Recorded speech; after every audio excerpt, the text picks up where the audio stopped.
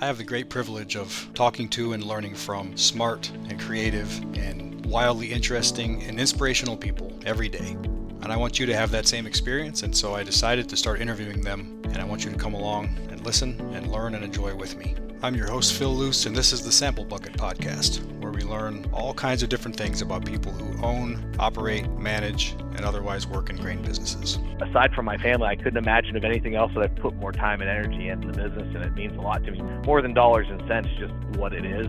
My guest on this episode is John Burkett. John's with McCullough Grain in Sharpsville, Pennsylvania. He and I met several years ago and struck up a friendship fairly quickly. We have in common that we love the grain business and basis trading, but it seems like our conversations always go off in many different directions about many different things, and I think you'll find that this episode is a good example of that. I always learn a lot when I talk to John, and I hope you will too. Morning, John. How was the line at the bean plant today? Or I guess you went to the river. There wasn't one. The holdup this morning was waiting for it to quit raining enough that we could actually open the doors to the pit and dump the load of beans. So we got a little delay to harvest here for a couple of days, it looks like. Is a harvest delay welcome right about now, or would you rather keep on charging? I think I'd rather keep on charging, but it's not going to hurt anything. We'd made some decent sales on some October beans, and it's not going to hurt to make some space and let the next batch of harvest hit us hard. I'll probably be in better shape for the next go at it. So, hey, let's talk about McCullough Grain a little bit. You guys are over there in Western Pennsylvania. What all goes on there? So we're if you're looking at a map, we're right about the corner of Interstate 79. Would be the southwest corner of that quadrant that 79 and 80 make. Northwest quadrant that 79 and 80 make. If you're looking at the map, we're about 10, 15 miles inside the Ohio border. So we farm. We farm about 2,300 acres ourselves. We've got two grain locations. We buy corn, wheat, and soybeans, and we've got cattle, and we do hay, and we kind of got our fingers in a little bit of everything. Are they different business entities, or are they one business entity but you track profit centers, or is it all just one big thing? So they're functionally one business entity. We had to separate the farm and the elevator. I'm trying to think what year it was, in 2000, probably 2010. I think we did that. We broke the farm and the elevator apart because it got to be the accounting with the market gyrations and mark-to-market accounting and all that. It just, we couldn't do it on a cash basis. And actually, I don't know that we were doing it on a cash basis. We got audited by the IRS, and I think we just had the agent so confused that he didn't find anything wrong at the conclusion of the audit. Fortunately, I think the Eastern Ohio, the Youngstown office for the IRS didn't have anybody that was familiar with mark-to-market accounting in the grain world, so we lucked out there. We weren't doing anything wrong. It just became, I think we outgrew our accounting. We outgrew the accountant we had, and we got hooked up with an accountant out in Western Ohio that does, I know he's worked with Rogers Grain, Dan Combs is his name, kind of got us straightened out and helped us through the transition from cash to accrual on the grain elevator side of things. And then the farm, we kept the farm separate for that purpose, but it makes more work bookkeeping wise, but it's been good as far as keeping the two separate. So we're able to do a little bit better accounting job on the grain side as far as the bank's concerned. The grain side just does grain. You guys aren't in the agronomy or seed sales or things like that, or are you? Yep. So we sell seed. Okay. We're one of the bigger DeKalb Asgrow seed dealers in our region, in our territory.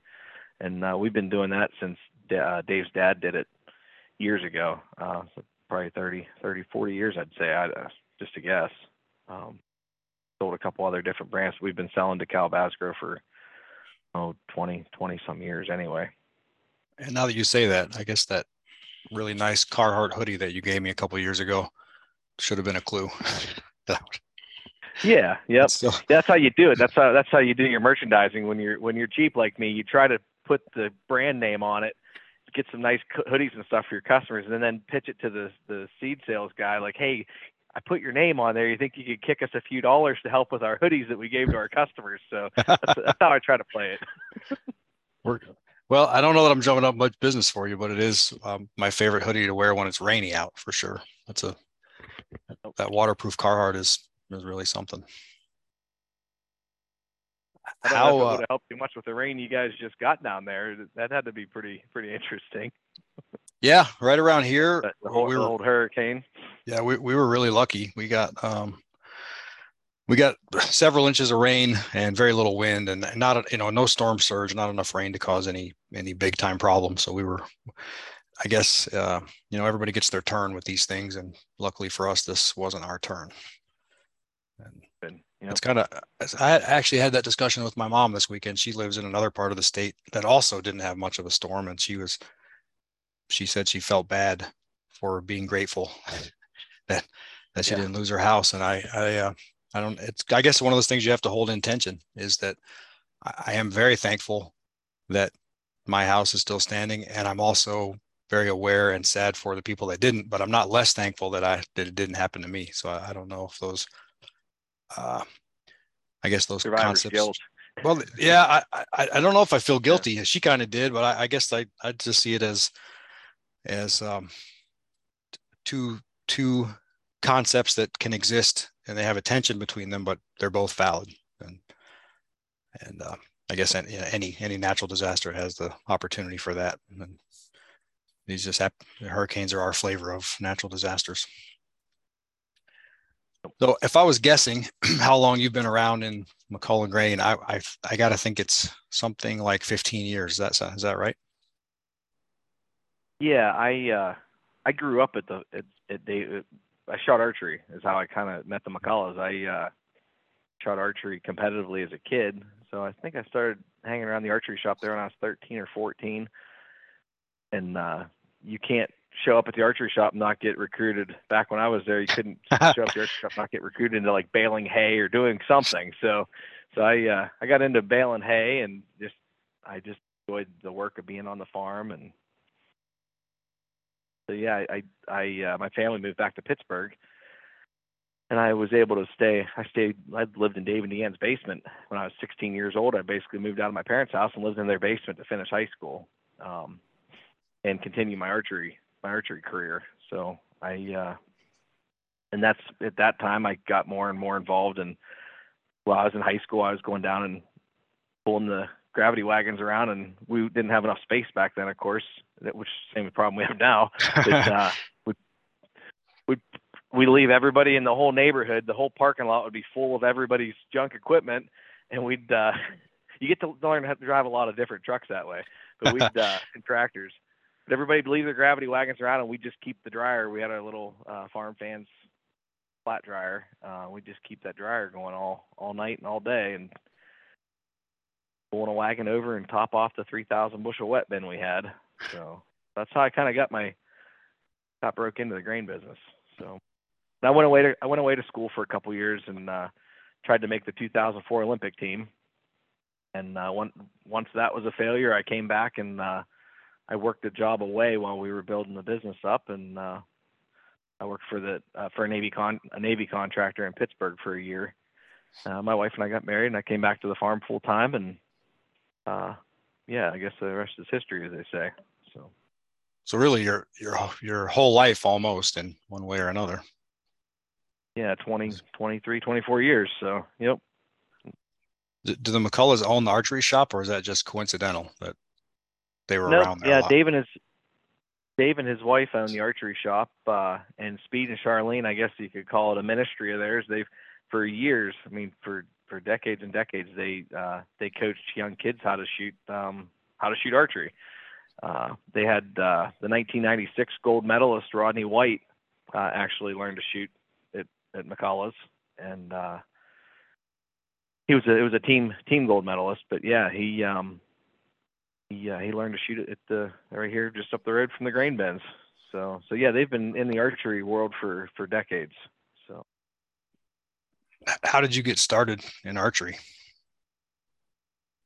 I was a swimmer in middle school, and when you're a young man, there's a certain time in your life when you decide I'm not wearing a speedo anymore, and I'm not and I'm not doing this anymore. At least that's what I decided. Yeah. And my parents said if you're going to quit something, you have to do something else. So I was going to do rifle shooting, or I was always an aiming. I grew up hunting and fishing and doing that kind of thing with my dad. So we bought a compound bow, which is the kind of bow with the wheels on it, Hmm. and I got to I got to shooting at just a small shop down in town, and I got interested in going to some competitions and looking around. And here we found the McCullough's youth program. I guess I don't know if it was in the paper or how my mom found it, but that's kind of how I got started here. And Speed and Charlene made me give up that compound bow, and they taught me how to shoot what's called a recurve or Olympic style bow. Hmm. And that's, I guess, like I say, 13, 14 years old on. That's what I've always shot for competition. I think that's something I didn't know. I've watched Olympic archery a little bit here and there. I try to watch a little bit of all the Olympics when they're on, but I guess I didn't pick up on it. In the Olympics, they're only shooting recurve bows. Yeah. Yep. Okay. There's a lot of international tournaments that you can do that, the compound shooters can compete on an international level.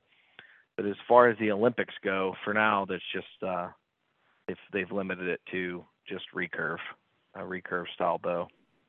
So you didn't have, I guess, little league or Pop Warner football or baseball. I guess baseball is little league, but basketball, you didn't go in for the traditional team sports. You're a swimmer and then archery I guy. did. I just wasn't Okay. good at any of those. I mean, my dad was the soccer coach when I was a kid. I'm pretty sure he made me sit on the bench because I was the worst player on the team a lot of times. So it was either defense or the bench, if I remember correctly. so, so yeah, I just didn't excel at those things. And you shouldn't focus too much on your weaknesses, I don't think. Yeah, probably not. And so speaking of strengths, at one point, you and I've talked about this before, but not in a lot of detail. At one point, you were out in Colorado Springs or close by at the U.S. Olympic Training Center. And I'd been there a few times, but actually where I lived when I was training was in San Diego, just okay, south of San Diego in Chula Vista. and is that an archery hotbed or what's going on out there? That's just where the Olympic Training Center has their archery Okay, complex. got it.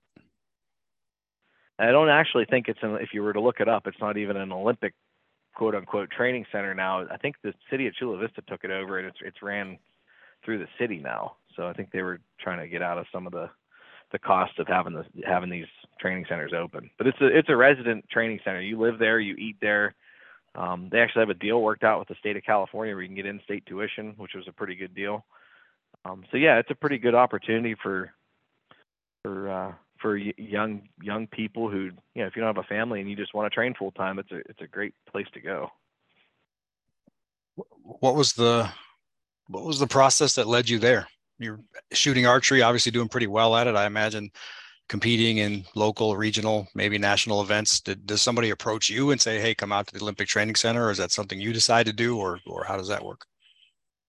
Yep. So as a youth, I made some international teams, and when you make those international teams, you start to get exposure to some of the national coaches, and that's how I was invited through those teams and through the contacts I'd made there. I was invited to apply to that program. And the word you used a little while ago was when that failed or when that was a failure. So what did Well, you just the did you way the just Olympic learn? trials Go ahead. work, so Yep. you Go ahead. shoot at a set distance, and they shoot. I can't remember back then. I think it was still a feet around. So you shoot 90, 70, 50, and 30 meters for a score, and then that ranks you. It puts you in brackets, and then from then on, it's like the Final Four for the NCAA basketball. You are head to head with competitor. One goes against 64, and so on. You get bracketed down to the final eight. So I made it to the final eight, but the top three are the team, and the fourth is an alternate. So I made the top eight, but not the final four, so to speak. So you're fair to say, at least at that time, maybe still, but at least at that time, you're one of the best archers in the world. Yeah, Just not in the I top was a three. used to be. I'm washed up now. That's something I I can think. still hold my own shooting in the leagues in the wintertime here at home. I can still hold my own, but if I went anywhere, somebody would beat me. I bet you're still one of the better shooters in most groups that you're in. That's probably fair to say. My kid shoots now, and he still thinks I'm cool. So hey, hold on to that. That's always. Yeah, I'm gonna hang on to that as long as I can. Right. If you're really lucky, he'll never stop thinking that. But I think at least there's a shot that he at some point won't see you as cool as he does now. I see him challenging it every once in a while now, so we'll see. Did it cross your mind to try to make the 2008 team, or when that didn't work out, you moved on to other things? No, when you live in that world, I mean, I'm sure you probably see it with the jujitsu thing, you know. So you go to the dojo. What is it? They call it a dojo. Yeah, school, and usually just school. School. So you go there, and there's the people that are doing it like you do it, where you just see it as an additive thing to your life. Right. And then there's the people that are like the gym rats, and they're just there all the time, and they don't have anything else. They're not married. They don't have kids. They're not doing anything else with their time. And I didn't want to go down that road. And that's you get into your 20s and you're going to do that. You're choosing a different lifestyle, and that wasn't what I was looking for. It was something I was going to either do it while I was college age or I wasn't going to.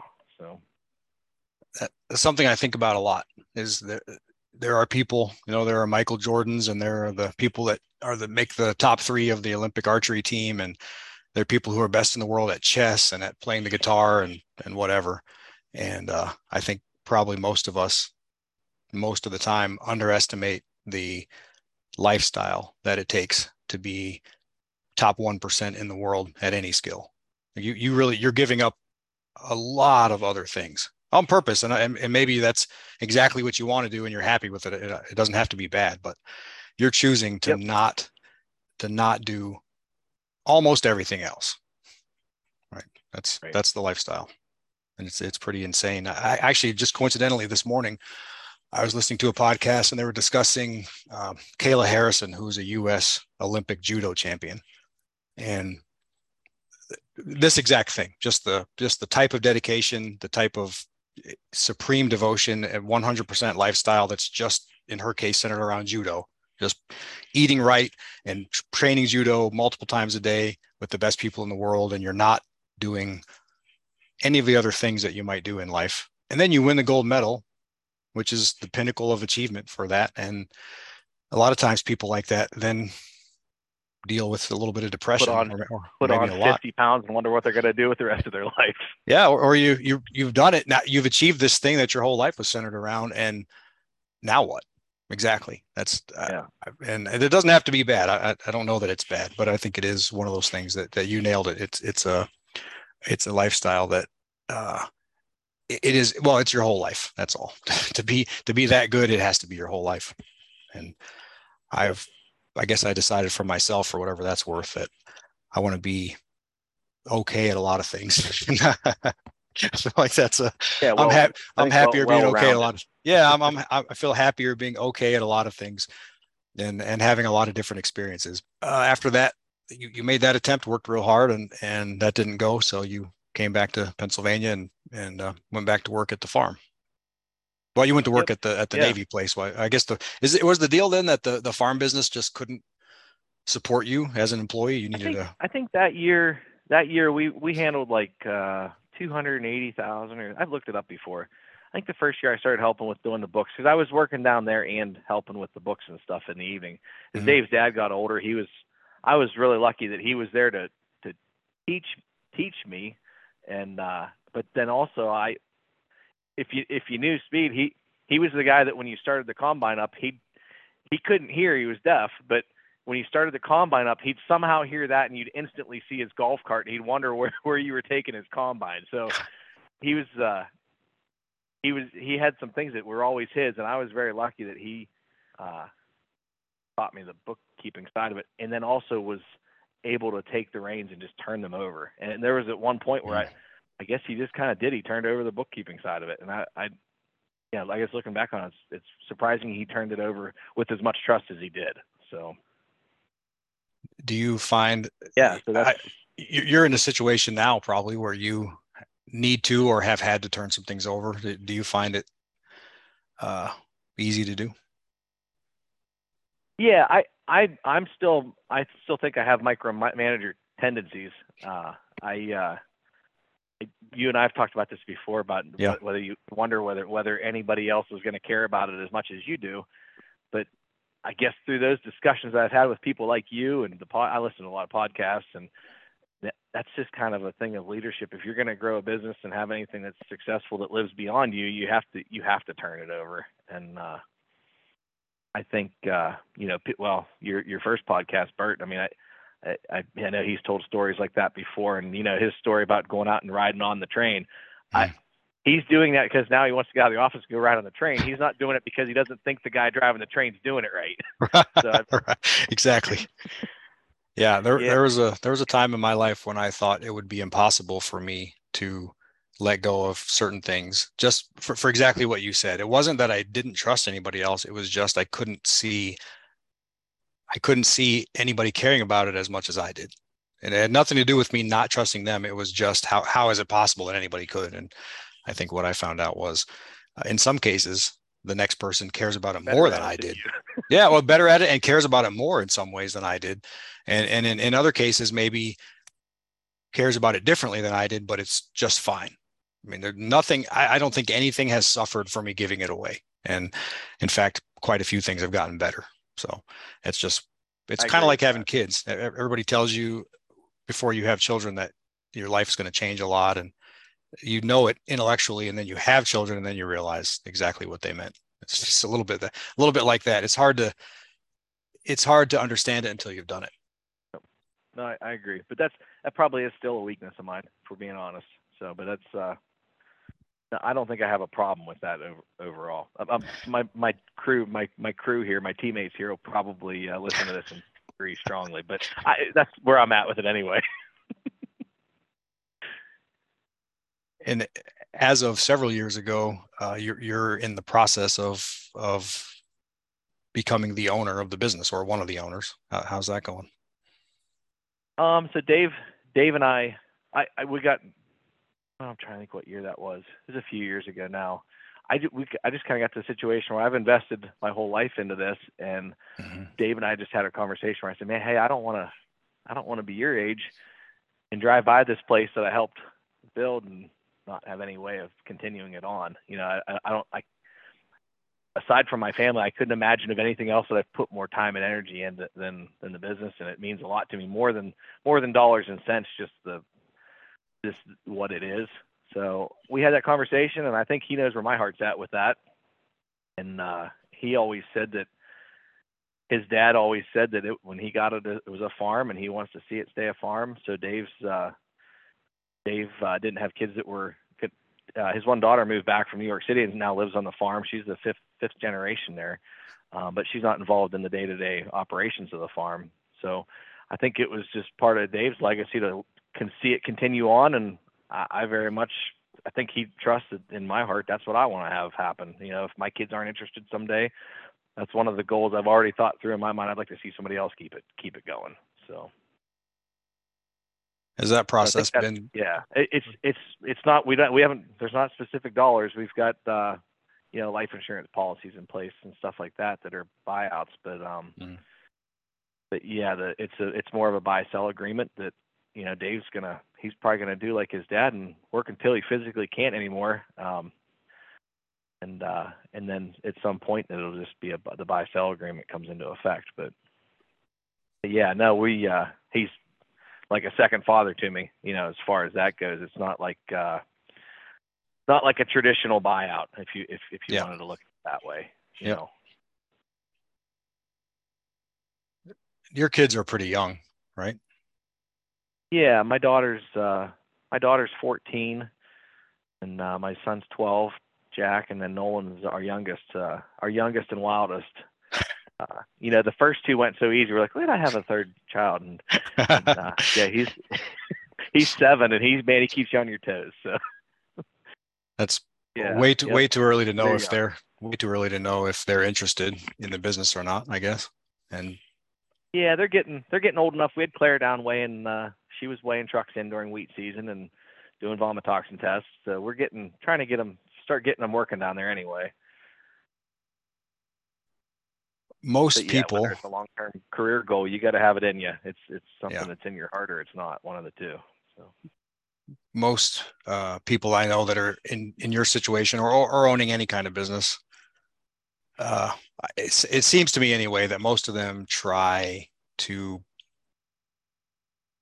not even just not push their kids to be in the business, but sort of push them to do something else and then see if they come back or not. Is that what you're thinking, or have you thought about that very much? Yeah, I listened when listening to Bert. Not to keep going back to Bert's excellent podcast you guys did, but you talked about moving the grain from the sample buckets down there at the farm, and I think about, did I fail with that? Because I was always worried about having the kids around when they're younger with the trucks and the traffic and everything.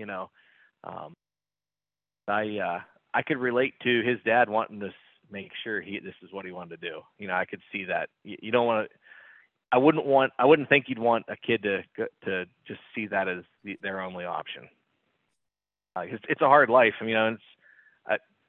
I think everything else is a hard life too. And I always joke that we do what we do here so we don't have to go get real jobs. But I just look at every day as it's not always fun, but it's better than going and working a job in town. So but I can relate to what Bert's sentiment there with his dad wanting to really make sure that was what his future wanted to be. So.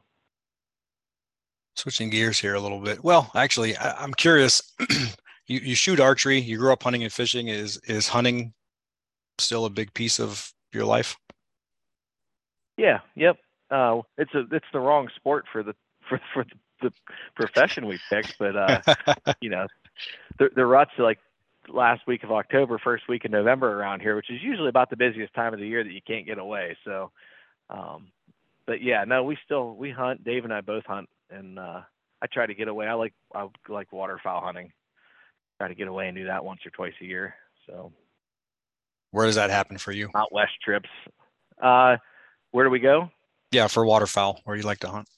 I've been doing a trip to Arkansas with our seed rep, and that's been a great trip. It's a nice place down there, and they do the flooded timber kind of thing. So you get to watch the sunrise up through the flooded oak trees, which is pretty cool.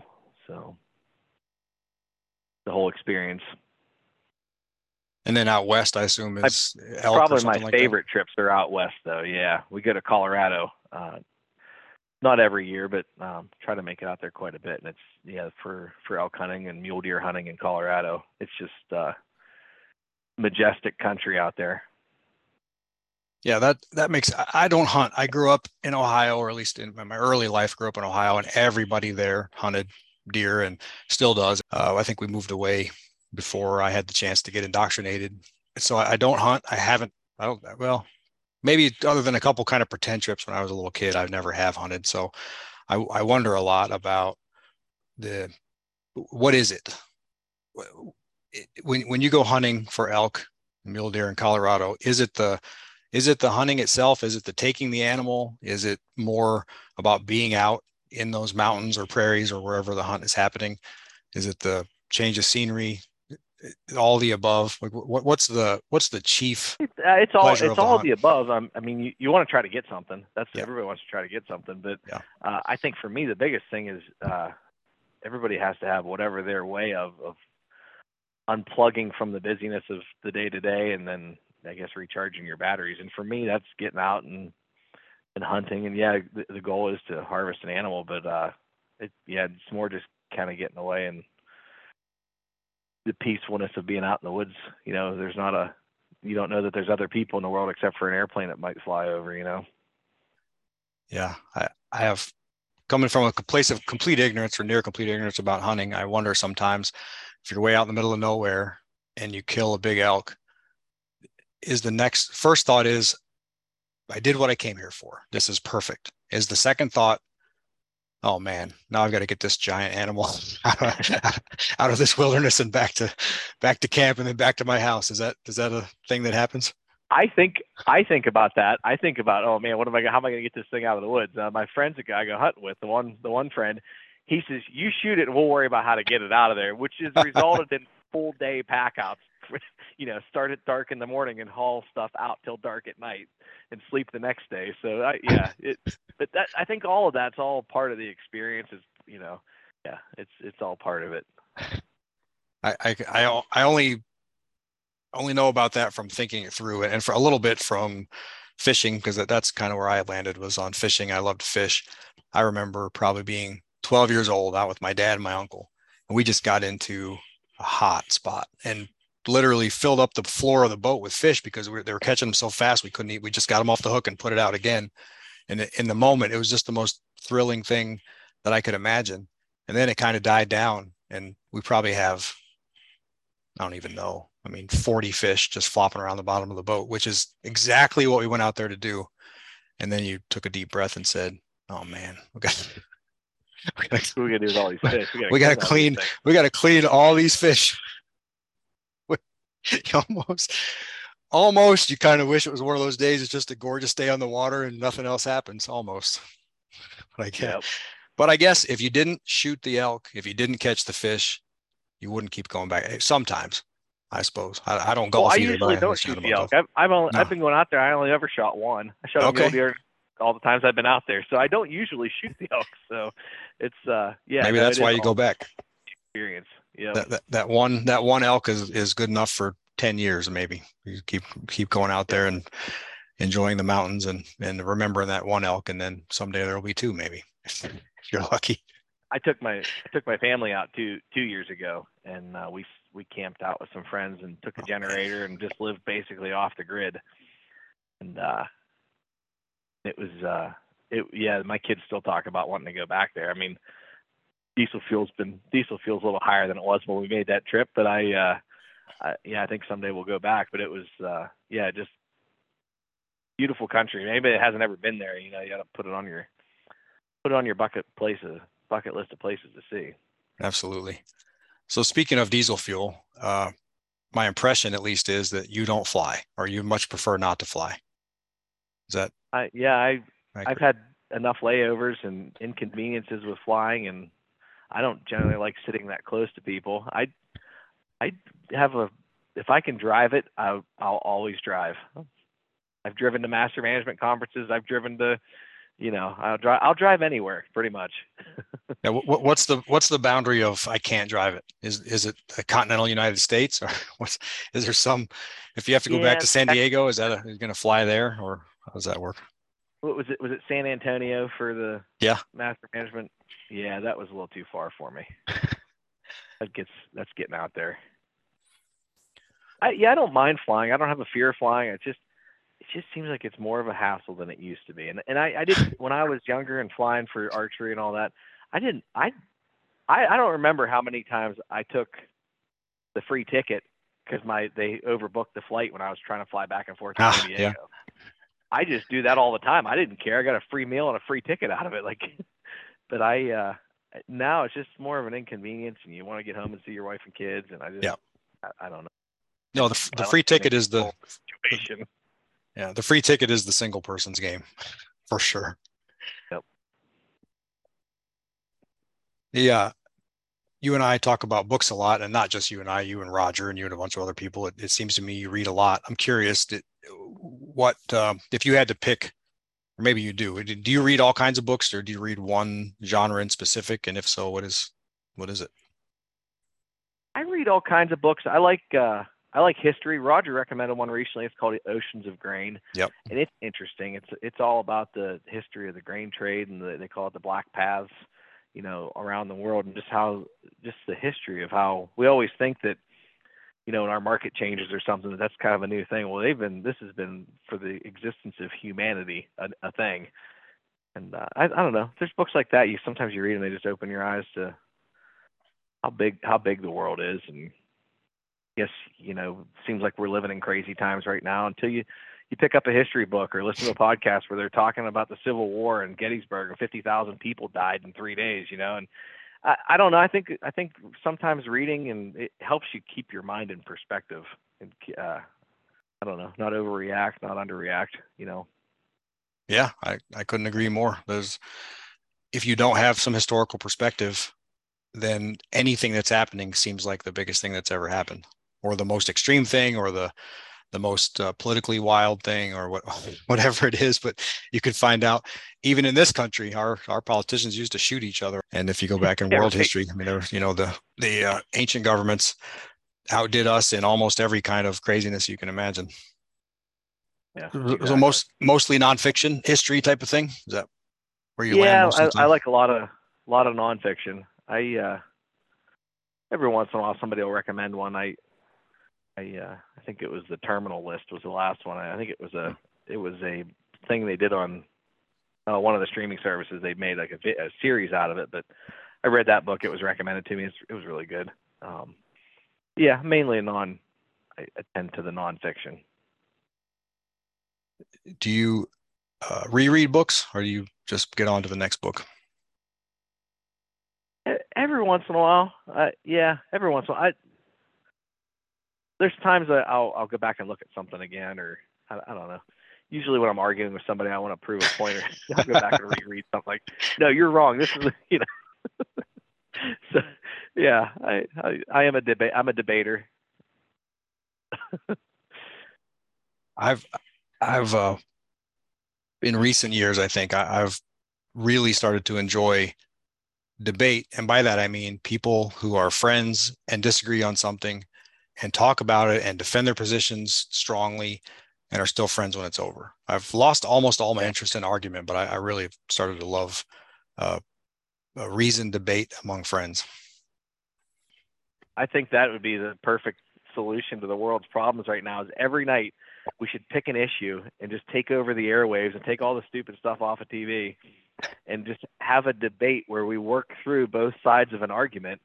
And people would see a lot of times like, you know what, that thing that is presented as black and white on my preferred news channel is probably more nuanced when you hear all the arguments between them, and there's a lot of big things that our country needs to figure out. And I agree with you. The only way we have to be able to talk about them, but we have to be able to debate them, not argue and hate each other at the end of it.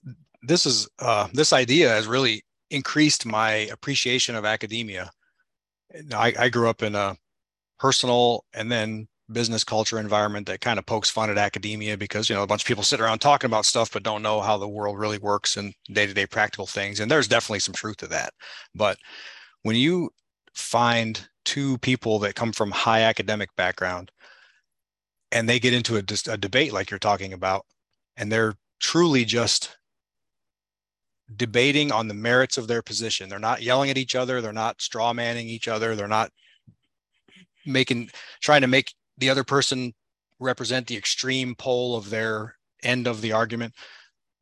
They're just almost for fun, exchanging ideas and thinking them through clearly. They're not fighting. They're just saying, here's what I think, and then responding to each other. There's a tremendous amount of value, I think, in that.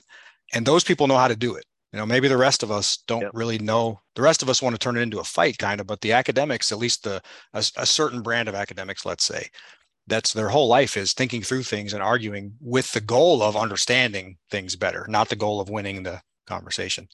So that's my plug in favor of academia for whoever cares. I think it was William F. Buckley. That was the old black and white ones that you see them on YouTube every once in a while where they're debating a topic. That kind of a format, I think, is would be very powerful. I haven't watched a political debate in years because it's never a debate, but it would be cool if it was. We can dream. If I asked you to tell me a book or books that have had the biggest impact on you personally, do you have a name easily to mind, or does it not work like that for you? I don't know that it works that way for me. I mean, from a political standpoint, and I guess my for what's forming my opinion of what's broken in the country, the 5,000-year leap is a good one. That's one I do go back to because there's a lot of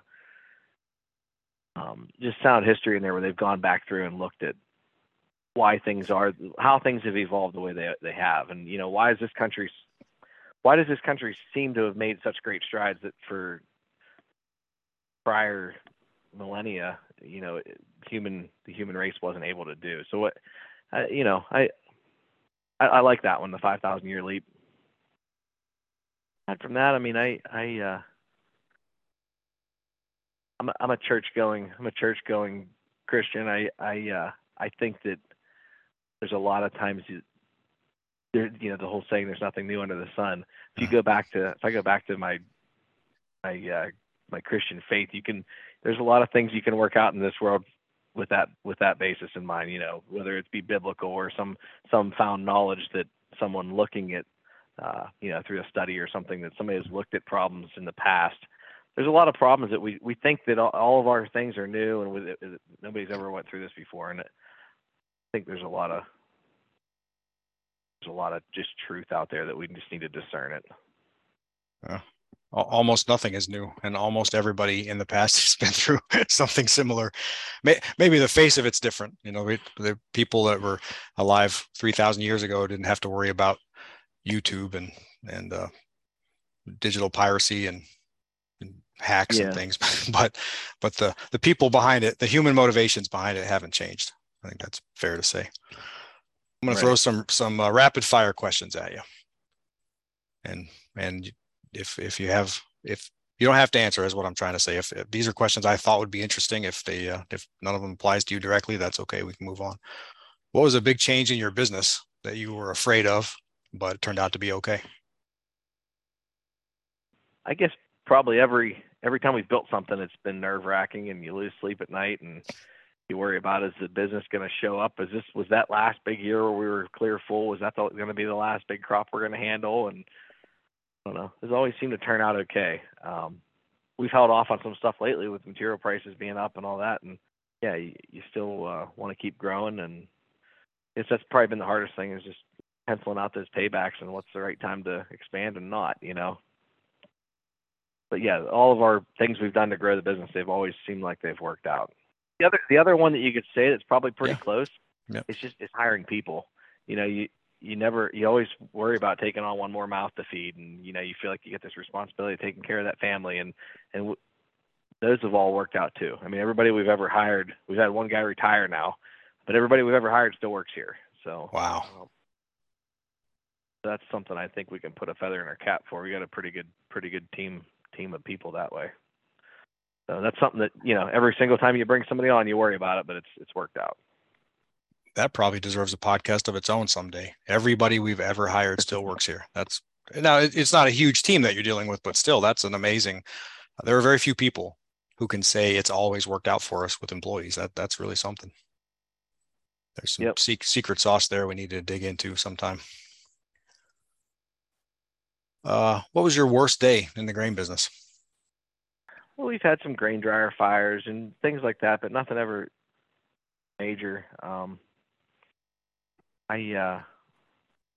don't know. Probably some of the most stressful days were the years with margin calls and the fear of running out of money, and it, I think was it 2008 that it was the kind of first time everybody else had gone through it too. Yeah. So that those times there were probably not fun. They weren't good times, but look, in hindsight, they've made us all stronger as far as it doesn't keep me awake at night like it used to. Isn't it amazing that when those things are happening, they feel eternal? I mean, you just wake up every day and it happens again, and it's incredibly stressful. And then in hindsight, it turns out to be a relatively small, no less stressful, but relatively small segment of your life. And you survived it, and the risk-taking measures you were taking at the time, like widening your basis and all things, were all the things that fueled your growth. At the end of the day, you couldn't have grown your business without those times happening. Wow. Yeah. Well said. This one doesn't have to be grain business specific, but it can. What are you most proud of? I can kind of have two. I'm proud of my kids. Of course. Kids and my wife has a successful career as a physician assistant, and my kids are all doing fantastic in school. So, I mean, if we can keep those kids on the rails and not going off the rails, I mean, it seems like it's a tougher world to do that in than the one I grew up in. I'll continue to be proud about that. I'm going to recommend some books for And you, from so you know that raising children has always been difficult. yeah, I know.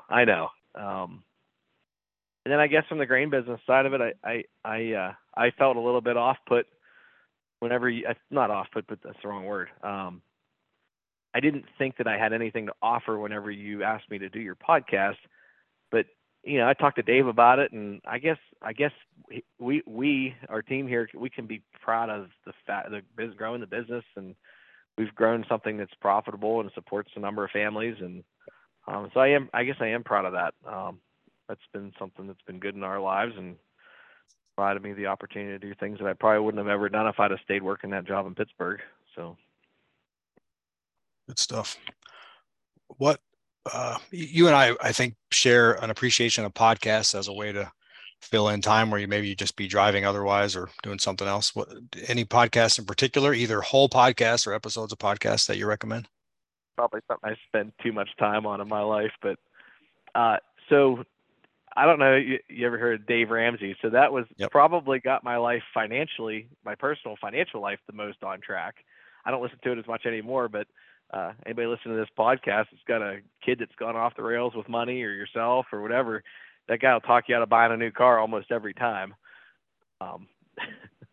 So that was a good one for me. I like from a leadership message standpoint, I like Jocko. I mean, that's kind of my go-to for the leadership stuff. I mean, he's got some really good stuff where he's gone through and interviewed battlefield leaders and business leaders, and there's some pretty good nuggets that come out of that one. Every once in a while, they're pretty long. He can get into a 3-4 hour rant, but Yeah. They're solid overall. I mean, he does a good job with that topic. And I guess on the political side of things, I like Dennis Prager stuff. I'm drawn to Dennis Prager stuff. He's pretty good. And I'm a Mark Levin listener. So Mm-hmm. That's the short list of a small subset of a long list of podcasts. Hey, speaking of Dave Ramsey, I should thank you here, because I think, I don't even know, it had to have been 14 years ago now, or maybe longer. You sent me leftover with some CDs or DVDs and a folder and some envelopes, and I got a whole leftover set of things from I think a class maybe that you were taking or for the Financial Peace University. Oh yeah. And so we never went to one of those in person, but my wife and I worked through that book and changed up a lot of things that have been very helpful to us in our lives. And it's kind of like you, I don't think we are directly involved with his material anymore, but it hit us at the right time and made us rethink a lot of things and change up a lot of things and just pay attention to where we were spending money. And that awareness and discipline rather than desire to save money and stay out of debt was transformative for us. So thanks for that. Yeah, absolutely. Yep. If you were talking to 20-year-old John Burkett right now, instead of talking to me, what advice would you give him? Probably give him the same advice that I probably need to hear today, and that's to probably seek to understand the problem. I'm kind of, every once in a while I can be that if you're a hammer, everything's a nail kind of thing, and there's a lot of times where you could not cause problems just by stopping and understanding the problem. I'm a politician too. I'm our local township supervisor. Okay. And I think that's helping me with that, because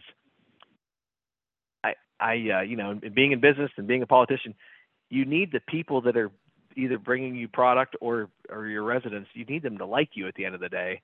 So I'm trying to be better at just listening and hearing the problems and working to a solution that's not controversial in any way. That's probably just listen first. Good advice. Do you think 20-year-old John would have listened to that? I don't think I'm worried about 40-year-old John, really. So. Yeah. No, I think I've always known that that's the right thing. It's just, sometimes your personality style needs to be put in check. So that's probably just continual. I think we've all got our own version of that, and it's just a continual thing you're always working on. So. Absolutely. John, I can't thank you enough. I think despite your misgivings, I think this is going to be, I already know this is a great one. And I learned a lot. Well, I appreciate it, Phil. I think every time I talk to you, I learn a lot about a lot of things, and this is no exception. So appreciate your time. Well, appreciate the opportunity. Okay. Take care. Thanks, Phil. Yep.